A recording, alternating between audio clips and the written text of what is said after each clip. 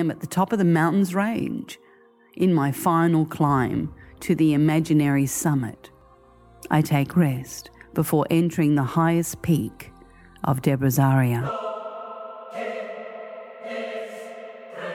There is no doubt I wore my heart on my sleeve. I didn't hold back from showing the world who I was, brave to the core. I didn't hide. Instead, I expressed the pain that mirrored the people in my life.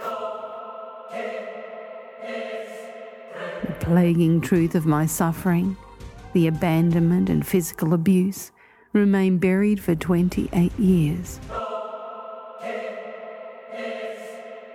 As I unravel the message in my dream, I am presented with a mud map, like an ancient drawing written in the earth, providing me direction to discover even greater wisdom. My life as I know it is about to change.